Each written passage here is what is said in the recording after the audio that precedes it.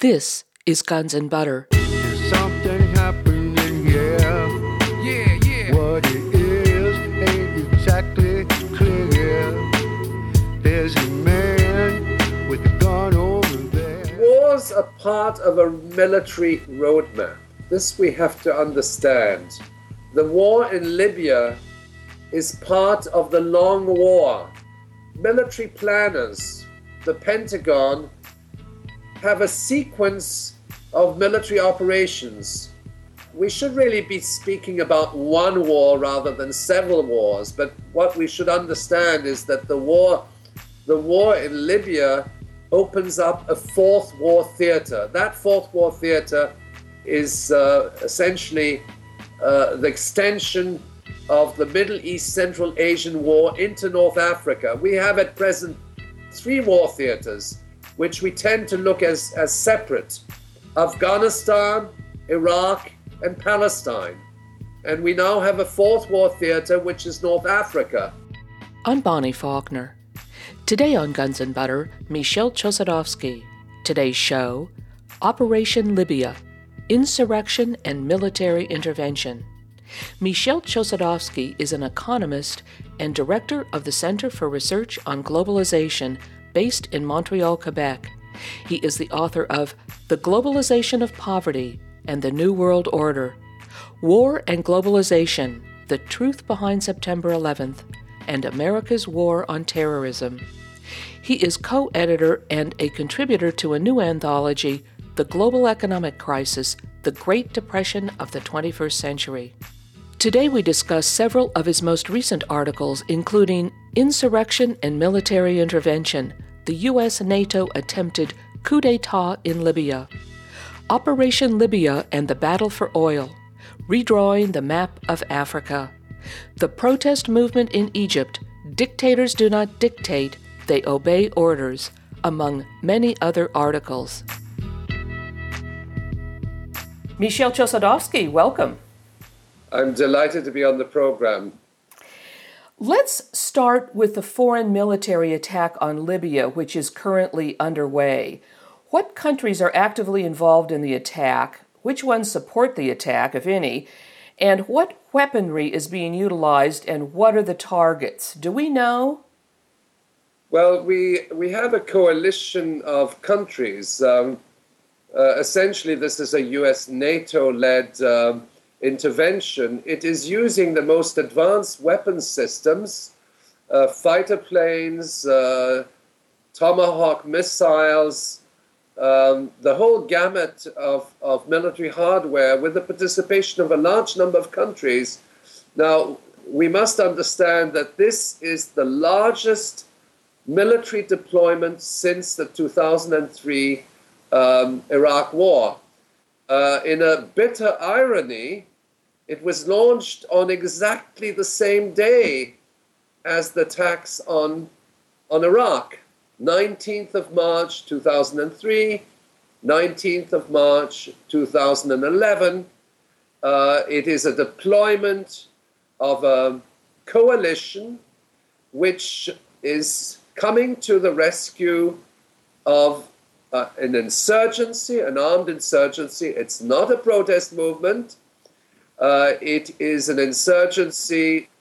I think coalition spokesperson actually acknowledged and said, we don't know who those guys are, because they are elements which have defected from the Gaddafi regime. It's led by the former Minister of Justice, but there are also reports of Al-Qaeda fighters, essentially what is called the Libyan Islamic fighter group, which is part of Al-Qaeda and which is categorized as a terrorist organization at the international level. So the question we have to ask ourselves, why this deployment of military might against the Gaddafi regime and in support of an insurgency under the pretext of saving human lives and protecting civilians? The first question, I think, which we quite reasonably ask, since when has the United States and NATO in their military undertakings come to the rescue of civilians. We have more than 1 million civilian casualties in Iraq since the onslaught of the Iraq War, not counting all the deaths which occurred since the imposition of sanctions and the 1991 Gulf War. We have routine bombings of civilians in northern Pakistan with drone attacks. And last year, 2010, according to official sources, 1,000 civilians died as a result of those attacks. Nobody lifts an eyelid, and all of a sudden we say we have to come to the rescue of civilians in Libya, and this is a humanitarian operation, and the model of humanitarian operation is Yugoslavia or Iraq.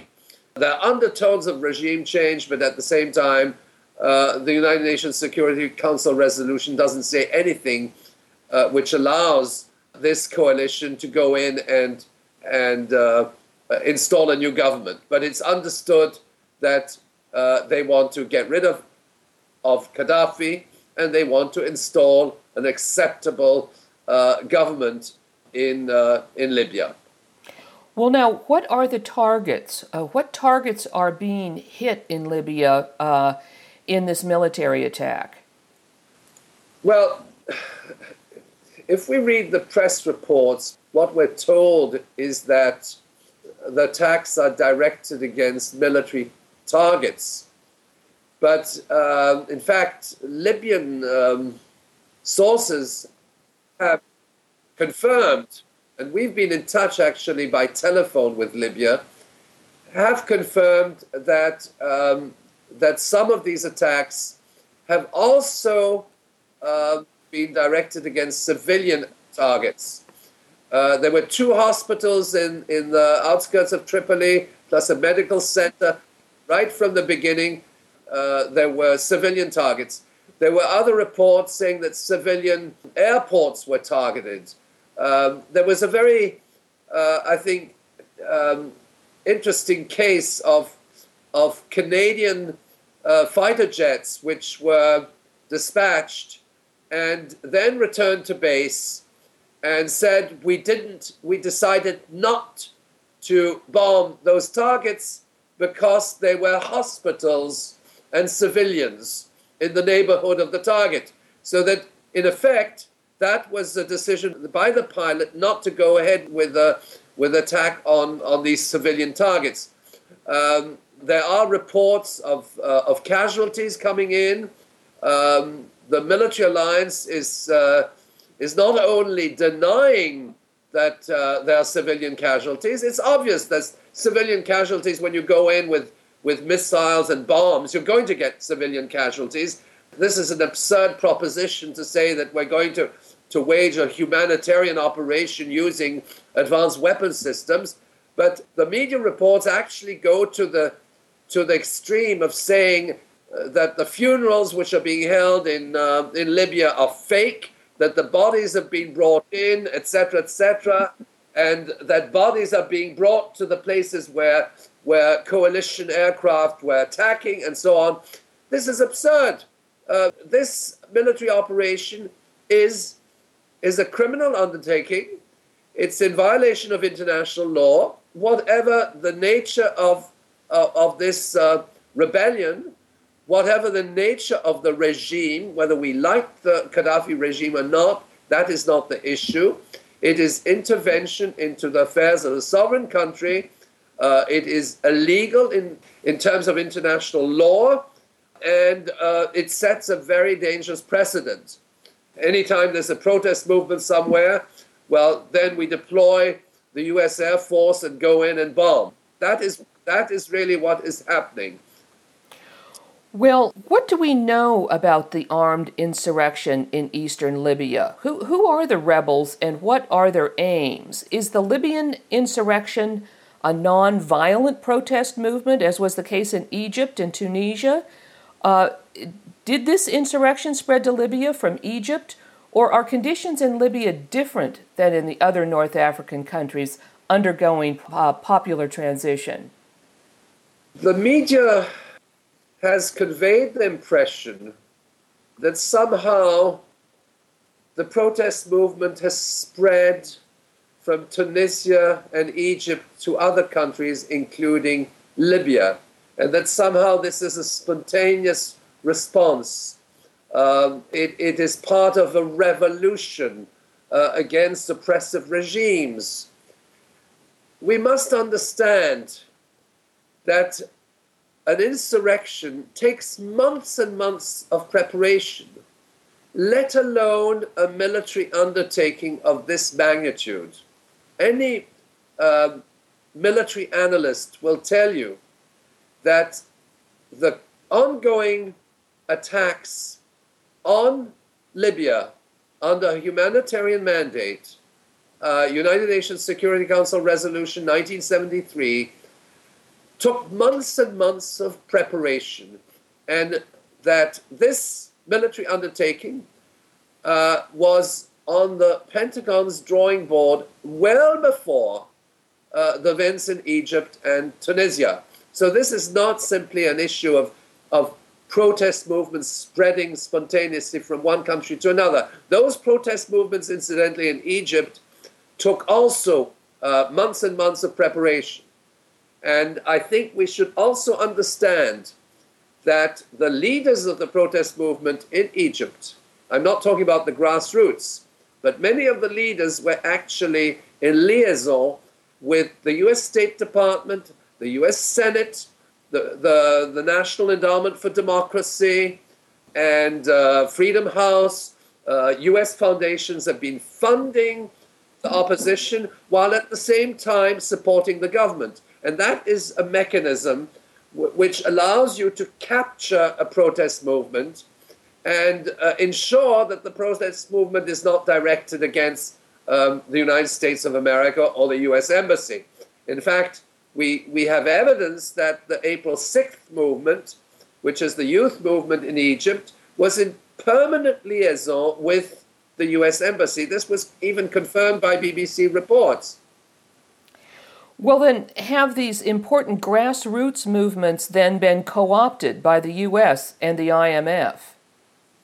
I would say that the leaders of several opposition parties and civil society organizations, including Kifaya, April 6th movement, the Muslim Brotherhood, have been either infiltrated or co-opted by United States foundations with links to U.S. intelligence. It is known and documented that the Muslim Brotherhood has links to MI6, going back, in fact, to the British colonial period, and that it has also links to U.S. intelligence. The Kifaya movement is supported by U.S. Foundation. The Facebook bloggers, the April 6th movement, are supported with funds provided by the National Endowment for Democracy, and so on. Now, I'm not trying to suggest that the protest movement is fabricated. It is not. It is a mass movement of people in Egypt who are directing their energies against what was the Mubarak regime, but select individuals within that protest movement, particularly leaders of that protest movement, are there to ensure that this protest movement doesn't actually lead to an actual change of regime, but to a continuation of the same regime. And we've seen it in Egypt, where, in fact, the military has taken over the government and the former collaborators of Mubarak are in charge. So that, in fact, what has happened is continuity. And what we can say is that those leaders, which are supported by the U.S. State Department, including Hillary Clinton and Condoleezza Rice over a number of years, including the National Security Advisor, and there's evidence to that effect. that these people have betrayed the mass movement, and they've been co-opted by U.S. support. It's very similar to what we describe as the color revolution, but that does not mean necessarily that mass movement is not real. It's certainly real, and this is something which has to be understood. I'm speaking with economist and director of the Center for Research on Globalization, Michel Chossudovsky. Today's show, Operation Libya, Insurrection and Military Intervention. I'm Bonnie Faulkner. This is Guns and Butter. Now, with regard to Libya, the situation in Libya is totally different to that of Egypt. In Egypt, we had a peaceful protest movement. In Libya, we have an armed insurrection right from day one of people with weapons and with the formation of a transitional government fighting against regular police and military. What we have in the case of Libya is an armed insurrection. It is not a peaceful protest movement. It is people fighting with guns and shoulder missiles, and it is directed against the Gaddafi regime. So that we cannot, under any circumstances, describe this as a protest movement. There are people who are protesting alongside this armed insurrection, but in effect, the central feature of what's happening in Libya today is a civil war. Now, I think what is very important is to understand the composition of this rebellion.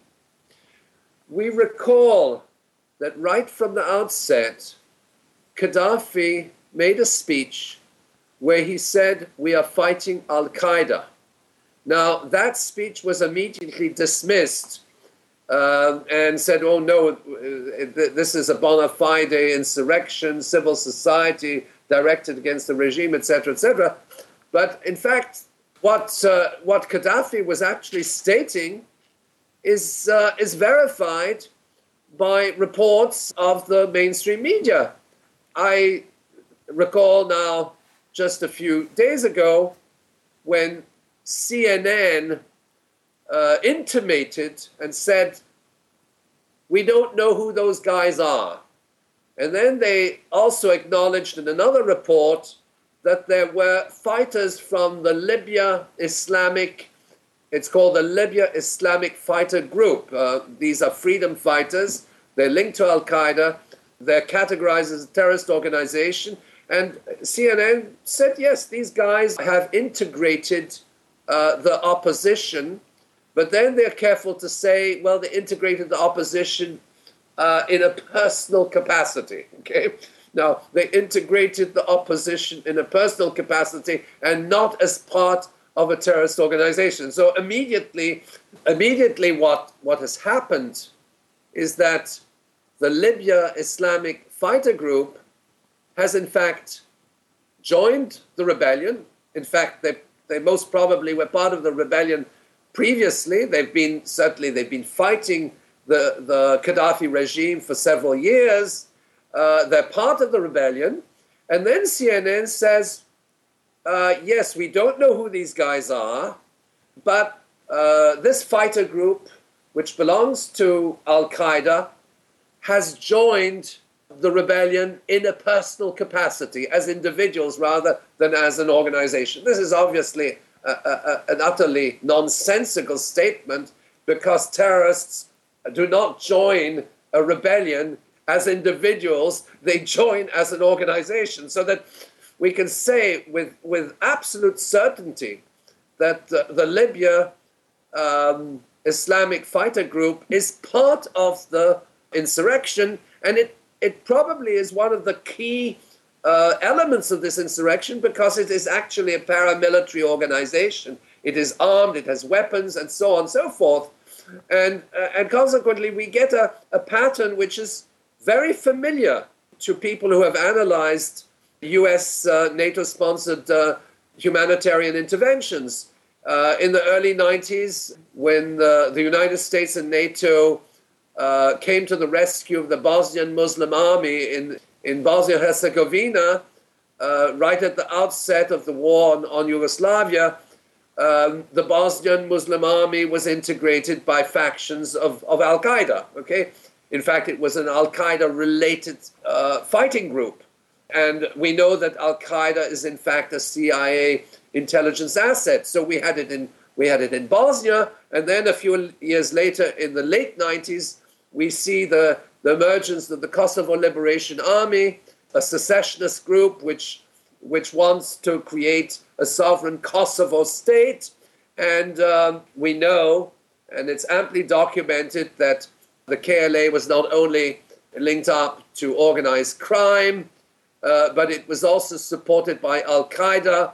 You had Al-Qaeda cells which were training the KLA, fighting alongside the KLA, both in the insurgency in 1999 and subsequently in Macedonia, where you had Al-Qaeda cells fighting with the KLA alongside U.S.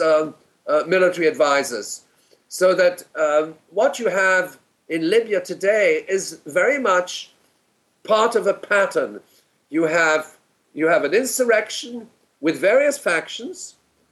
Some of them are civilians. Some of them are people who were part of the regime previously as the former Minister of Justice. And then you have fighting groups, and you have coalition special forces on the ground. Now, we know that right from the beginning, the British SAS, which are special forces, were on the ground. In fact, there were even reports of several hundred special forces on the ground right from day one, and I suspect that they were present before the insurrection actually took place. And this is a very similar pattern to what happened in Kosovo and what happened in Bosnia. And what does the red, black, and green banner with the crescent and star signify? Now, these are being held up by some of the rebels. Well, this flag were quite. I mean, the rebels have hoisted the flag of the Libyan monarchy. The Libyan monarchy was King Idris, who was essentially supported by the British during the colonial era. So that essentially what they are hoisting is a symbol of colonial domination. And I presume that also there are royalist elements within this insurrection, but it certainly is symbolic, the fact that they would choose this particular flag to wage an insurrection on the Gaddafi regime. And where are the rebels obtaining their weapons? Do we know? Well, with regard to the weapons, there have been several reports confirming that Saudi Arabia is actually arming the insurgency. And they're actually arming the insurgency on the instructions of the NATO-US coalition. They have made statements to that effect. We're going to help the rebels, and we're going to ask Saudi Arabia to bring in weapons and so on, so that they can actually fight this civil war. And that, of course, raises some very important questions, because the United Nations Security Council resolution states very clearly that there's an arms embargo, and it doesn't say that the arms embargo is only directed against Gaddafi. The arms embargo means that you're not allowed to actually bring in weapons to support an insurgency. It's very clearly stated in this resolution. And I should mention that in the early 90s, when the United States came to the rescue of the Bosnian Muslim army, there was also an arms embargo, but that arms embargo was violated, and the Bosnian Muslim army was not only bringing in weapons, but they were also bringing in the Mujahideen, the Al-Qaeda fighters, which then integrated the ranks of the Bosnian Muslim army. What is the present state of the economy in Libya? Is there a high standard of living and full employment? What's it like there?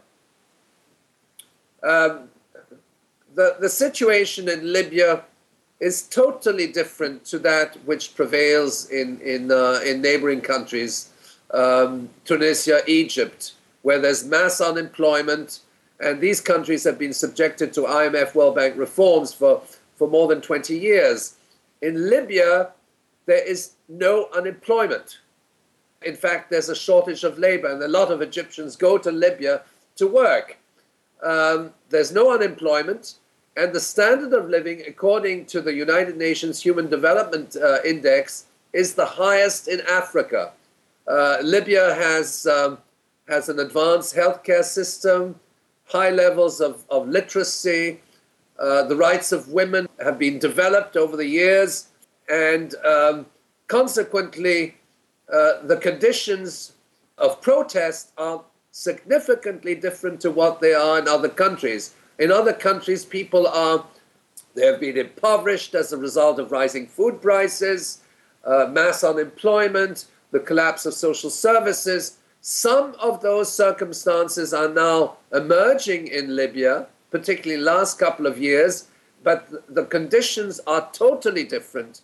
And we cannot deny that this country has achieved significant economic and social progress in its post-colonial period.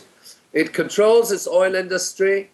The national oil company belongs to the state. Part of the oil revenues are recycled into building social infrastructure and so on. And in that regard, Libya is different from neighboring countries in North Africa. Well, is Libya in store for what you have described as a, quote, ruthless form of capitalist development? How big a factor is oil in these military attacks? Does Libya have a lot of oil, and where is it located? Also, what oil companies and countries have oil interests in Libya? Well, Libya is the largest oil economy in Africa, followed by Nigeria and Algeria. Its oil reserves are of the order of 3.5% of global oil reserves, namely twice those of the United States. So the stakes are high. The trophy of this war is oil. The purpose of this military operation is ultimately to gain control over Libyan oil and gas reserves, to displace and destroy the Libyan oil, the state oil company, to privatize the assets. And in that regard, this intervention has a similar logic to the war in Iraq. The war in Iraq was a war which was essentially to take control over something of the order of 10% of global oil and gas reserves. And in fact, that entire region is strategic because it encompasses something of the order of 60% of global oil and gas reserves, and those oil and gas reserves happen to lie in Muslim countries. So that is why the US-led coalition, together with NATO and Israel, is waging a war of conquest. This is the battle for oil, and Libya is no exception. I'm speaking with economist and director of the Center for Research on Globalization, Michel Chossudovsky. Today's show, Operation Libya, Insurrection and Military Intervention. I'm Bonnie Faulkner. This is Guns and Butter. The humanitarian mandate of this military intervention, of course, is a fabrication. You don't come to the rescue of civilians by bombing the hell out of a country. The purpose of this military intervention is to gain control over strategic oil and gas reserves and to eventually transfer ownership of those oil and gas reserves into private hands. And that is why the United States and its allies are supporting this armed insurrection with a view to eventually implementing regime change and establishing a government which will implement the usual privatization programs, implying the control over these extensive oil and gas reserves by the Anglo-American alliance. And I insist there is that, in fact, this war is going to consolidate America's influence in North Africa. In other words, U.S. strategic influence in North Africa will be consolidated, and that will be at the expense of Italy and France. Unquestionably, France's role in North Africa will be weakened, and it will also be at the expense of the Chinese. China has had, until the insurrection, significant oil interests in Libya. China's national oil company was present. There were 30,000 Chinese workers in Libya and some 400 employees of China's national oil company. So that China's presence there is very important, and the objective of the US-led initiative is to consolidate its influence in North Africa. And I suggest, although this may not be evident at this particular juncture, that this will be at the expense of its European allies, namely France and Italy. That region historically has been within the zone of influence of France, particularly Morocco, Tunisia, and Algeria. And in the wake of these regime changes in these various countries, as well as Libya, at least the objective is, it's not an announced objective. The objective of U.S. policymakers is to consolidate, and to consolidate at the expense of other colonial powers. And this has been something which has been ongoing for more than 50 years. France's influence in Asia, I'm talking about Indochina, its influence in sub-Saharan Africa is being encroached by the Anglo-American alliance. And you can see it in the Congo, you can see it in Rwanda, you can see it in West Africa, and you must address, in fact, the role that US AFRICOM is playing in establishing a broad military alliance of all the various African countries, which will be ultimately to the detriment of other former colonial powers, particularly weakening the role of France and Belgium and Italy and possibly and Spain in the African continent. Now, why would the U.S. and other Western powers want to unseat a dictator that they have supported and who has cooperated with them in the past? Well, I would think that Gaddafi is not quite their model dictator. Mubarak would probably be their model dictator. Ben Ali would be their model dictator. Gaddafi historically was the architect of Libya's post-colonial project right from the outset in the 1960s. And we cannot certainly deny the achievements of that process, leading to the nationalization of the oil industry and so on. Gaddafi has become an instrument of the former colonial powers rather recently. In a sense, he's a bit like Saddam Hussein. He's a nationalist. He's not quite a puppet. And I think what they want is a much more direct form. If I could say, they want indirect rule, because indirect rule gives the image of a self-reliant. I think that at this juncture, what U.S. foreign policy makers want is to have an obedient and subservient dictator. They don't want to have a government which also supports the national interest. They don't want a nationalist. And Gaddafi is not quite their model dictator. What they want is somebody like Mubarak. Or possibly, they could install a king or sheikh they want to replicate the political structures which they have installed in the Gulf states and Saudi Arabia. I think that's the model dictatorship that they want. They don't want somebody who is going to serve the interests of the people while also serving the interests of the invaders. They want a much clearer and direct control over the country, over its resources, obedience to IMF World Bank reforms, privatization, impoverishment of the population, and so on. That is the model dictator. And Gaddafi doesn't quite fit that category, even though in recent years he has served the interests of the Western countries. And there's another aspect to that. The United States does not want to share that dictator with other powers. I mean, if you take Ben Ali, well, Ben Ali was very much also linked to France, okay? Mubarak was much more controlled by the United States.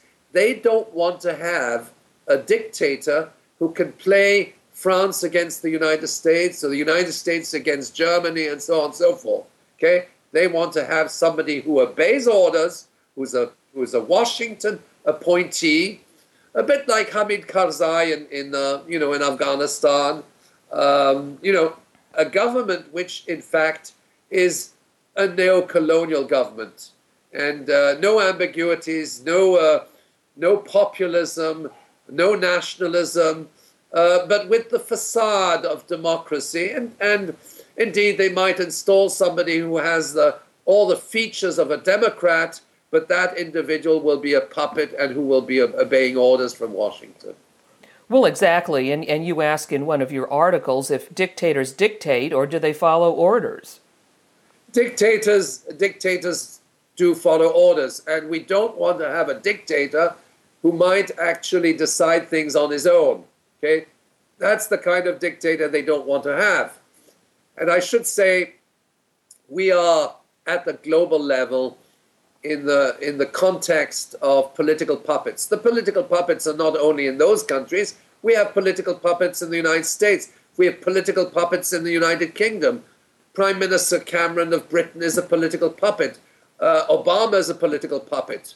The decisions are not made at that level. They are dictated to these leaders of the Western world, to the G7, to the G20, and so on, by dominant economic corporate interests, including the oil companies, the military industrial complex, namely the so-called defense contractors. These are the people that call the shots. And so we have political puppets in America, and we want to make sure that we have also political puppets in countries like Egypt and Libya. Do protest movements move spontaneously? For instance, we've often read and we hear that from Tunisia to Egypt to Libya, etc., and other countries. But do protest movements really move spontaneously? The Western media conveys the illusion that somehow these protest movements have spread from one country to another, starting in Tunisia, then spreading to Egypt, then spreading to Yemen and to Bahrain and to Syria and to Jordan. Anybody who has a minimal understanding of these movements will know that mass protests require months of preparation. And in Egypt, the organizers of the protest movement said, we have been organizing this for months. This was recorded. The timing of these protest movements is very important. They must have been coordinated from outside. Why do I say that? Because several of the leaders of these movements were interfacing with the US State Department, the National Endowment for Democracy, so that there must have been some coordination, outside coordination, so that these protest movements would in fact, operate in sequence. The thesis that the protest movement spread is nonsensical. We should understand the grassroots movement in these respective countries has a dynamics of its own. It certainly is an important process when people rise up against oppression, against the IMF World Bank reforms. But when you start to analyze the leadership of some of these factions within the opposition, you then realize they have links to the US State Department, the US Embassy, to Hillary Clinton, to the National Endowment for Democracy. And this is not occurring only in one country, it's occurring in several countries. So it allows for some kind of timeline and coordination. When one protest movement flares up, another one flares up, and then you find that, in fact, the leaders of some of these civil society organizations are coordinated by the same foundations in Washington, D.C. That's what you have to look at, without, of course, denying the importance of the grassroots. But again, the grassroots have been misled. And what is occurring is not a spontaneous spread of protests. It is a carefully designed timeline which then leads to an insurrection in Libya. And the insurrection in Libya has nothing to do with the protest in Egypt. It's not the result of the protest movement in Egypt. It's an armed insurrection. It includes certain armed factions which were there previously, like the Libya Islamic fighter group, which is an al-Qaeda group. It's sedition within the Gaddafi regime, where certain key figures all of a sudden defect, including Libya's United Nations ambassador, the Minister of Justice, and so on. Those defections don't simply occur spontaneously. They are very carefully orchestrated, and that means that these individuals were co-opted right from the beginning. I'm speaking with economist and director of the Center for Research on Globalization, Michel Chossudovsky. Today's show, Operation Libya, Insurrection and Military Intervention. I'm Bonnie Faulkner. This is Guns and Butter. So that what we have on the ground in Libya is the following. We have a disparate group of opposition factions. We have an armed insurrection which is made up of this Libya Islamic fighter group, which is related to al-Qaeda. We have special forces on the ground which are there helping the insurrection. And these special forces on the ground, they're coming from coalition countries, including the United Kingdom. Now, what was very revealing is right from the beginning, the UK sent in an MI6 agent to negotiate with the insurrection. It was called a diplomatic mission. It was escorted by British SAS forces. These are military people. And then this mission was not a diplomatic mission. It was an intelligence mission made up of an MI6 agent acting on behalf of the British government. And then they were arrested, but they weren't arrested by Gaddafi forces. They were arrested by members of the grassroots opposition. In fact, they were farmers, and they believed in what they were doing, and they arrested these guys. And they said, well, what are you doing here? Foreign forces coming in to help the opposition. So that there are factions within the opposition which are firmly opposed to foreign interference. And I would also say that the majority of the Libyan population, the large majority of the Libyan population, both Gaddafi supporters, but also opposition sympathizers and people involved in that opposition, are dead against the bombing campaign which is being waged by NATO and the United States. And why? because the bombing campaign kills people. And when a bombing campaign kills people, everybody in that country will unite and take a position against the bombing, whatever their political perspective is. I mean, if the United States were bombed by some foreign force, I think everybody, the Tea Party, the Democrats, the Republicans, everybody would join hands against the bombing of their homeland, irrespective of their differences, irrespective of whatever conflicts were occurring within the country. That's the same thing in Libya. In Libya, everybody is against the bombing. When I was researching Yugoslavia back in the late 90s, 1999, everybody in Yugoslavia, the Milosevic supporters, the detractors, everybody in Yugoslavia was against the NATO operation because the NATO operation was bombing civilian targets. They were bombing hospitals, they were bombing churches, they were destroying the infrastructure, and that is exactly what is occurring in Libya today. Validated targets, civilian infrastructure identified as valid targets, and under no circumstances will people in Libya voice their support other than those handful of co-opted leaders of the insurrection, which are in liaison with Washington and Brussels. Well, have these grassroots political movements, and I'm referring to political movements in all of these countries there in North Africa, have these grassroots political movements addressed the broader issue of foreign interests in the affairs of sovereign states? Unquestionably, this military intervention, which was presented to us as a no-fly zone initially, a no-fly zone really is all-out war.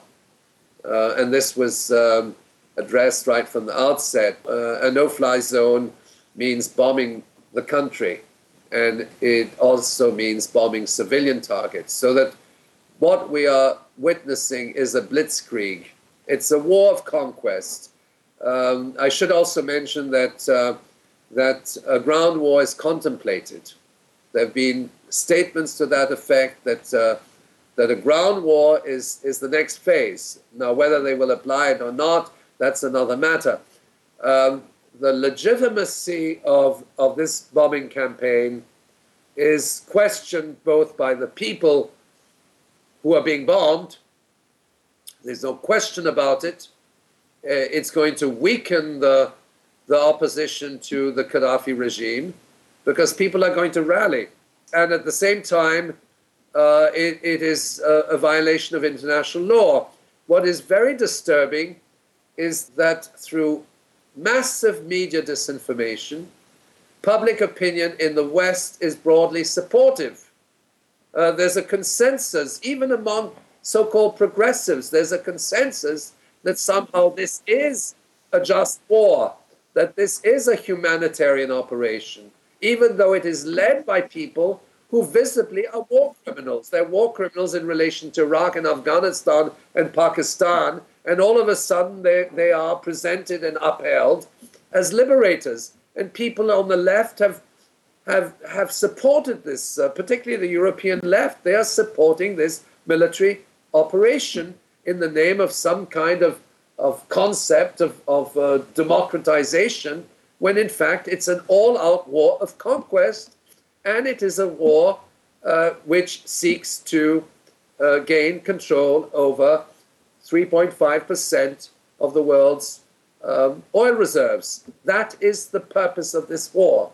It's part of the battle for oil. It replicates the Iraq invasion and bombing campaign of 2003. It uses similar assumptions to the humanitarian interventions which were applied in Yugoslavia. It presents NATO as a humanitarian organization rather than as a military organization. It's absurd. And it turns realities totally upside down. It says that missiles are, in fact, instruments of peace. It denies the fact that these advanced weapons systems are actually killing people. And I should mention that we are also facing another dimension of this war, and that is the contamination of Libya with depleted uranium, which means radiation, which means similar circumstances to what existed in Iraq and Yugoslavia, where the use of certain types of ordnance and bombs, these bombs are made up with depleted uranium warheads and so on. You can't avoid that. That is what they're using in Libya. It's the same ammunition which they used in other war theaters. What does it do? It creates alpha particle radiation, and it spreads over a wide area. And there are indications that some of these bombs and missiles which were used in Iraq and Yugoslavia are now being used in Libya. So we must understand, and public opinion, particularly in the United States, must understand there's nothing humanitarian in a war. A war is there to kill people. This ordnance, these bombs are deadly weapons. They are weapons of mass destruction in the true sense of the word. And weapons of mass destruction cannot be used to save civilians or to protect civilians as claimed by the military alliance, and which constitutes the basic assumption of the United Nations Security Council resolution, which is in violation of the UN Charter. Can a military attack, such as the one being conducted against Libya, come about within a matter of days, or is longer-range planning necessary? That is to say, do wars occur spontaneously? Wars are part of a military roadmap. This we have to understand. The war in Libya is part of the long war. Military planners, the Pentagon, have a sequence of military operations.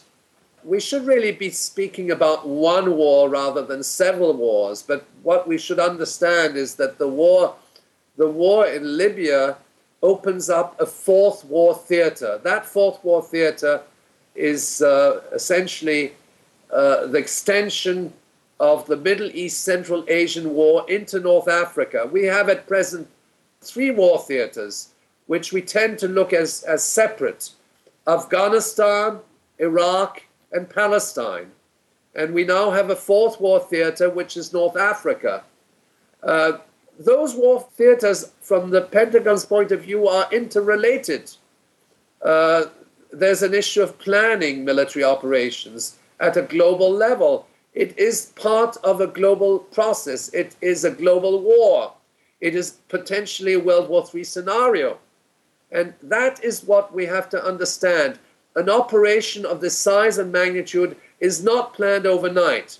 It takes months and months of preparation. And I would say that this war on Libya has already been planned several years back. And it's confirmed by statements of the former NATO commander, General Wesley Clark, who says it in his book, and he's confirmed it in interviews, that there are a number of countries which have been slated for military intervention going back at least 10 years. And I recall looking at Central Command documents in the 1990s, where it was clearly stipulated that the United States intended first to wage a war in Iraq, then a war in Iran, and then there are a number of other countries which have been identified for potential military intervention. According to Wesley Clark, there's Syria, Libya, Somalia, Yemen, and so on. So that essentially, let's look at this in terms of a global military agenda, a long war, a sequence of military operations, as well as military operations which are now being conducted not consecutively, but simultaneously.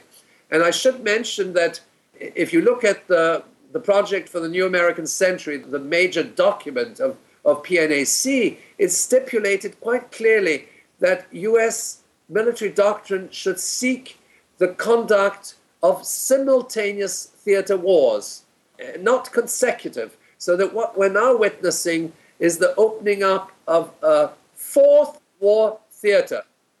Afghanistan, Iraq, Palestine, and North Africa. And we should understand the relationship between these various war theaters. They're part of the same logic. They're part of the battle for oil. They're part of establishing geopolitical U.S., NATO geopolitical influence in the Mediterranean, in Central Asia, and also in securing direct control and ownership over the oil reserves of that broader region, which constitutes 60% of the world's total oil and gas reserves. Libya has 3.5. It's not a negligible amount. 3.5% of global oil reserves is twice those of the United States of America. So that the trophy of this war is oil. The spoils of war is oil, and that is why France, Italy are also involved. They don't want to be excluded. That is why China most probably did not exercise its veto, because they are not in a position to avoid this war from occurring, but they also want to share the spoils, and they don't want to be excluded from Libya in the wake of this conflict. So there must have been some wheeling and dealing behind the scenes with China and Russia with a view to ensuring that they would not exercise their veto at the United Nations Security Council. Michel Chossudovsky, thank you very much.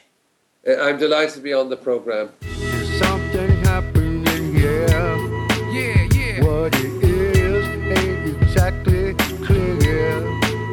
There's a man with a gun over there. I've been speaking with Michel Chossudovsky. Today's show has been Operation Libya, Insurrection and Military Intervention. Michel Chossudovsky is director of the Center for Research on Globalization, based in Montreal, Quebec. The Global Research website, globalresearch.ca, publishes news articles, commentary, background research, and analysis on a broad range of issues. Michel Chossudovsky is the author of The Globalization of Poverty and the New World Order, War and Globalization, The Truth Behind September 11th, and America's War on Terrorism. He is a co-editor and a contributor to a new anthology, The Global Economic Crisis, The Great Depression of the 21st Century. Many economists and investigative journalists have contributed to this new volume. Visit the Center for Research on Globalization website at www.globalresearch.ca. That's globalresearch.ca. Guns and Butter is produced by Bonnie Faulkner and Yarrow Mako. To leave comments or order copies of shows, email us at blfaulkner@yahoo.com. That's blfaulkner@yahoo.com. Visit our website at www.gunsandbutter.org. That's gunsandbutter.org. Hey yo, these are some serious times that we living in, G.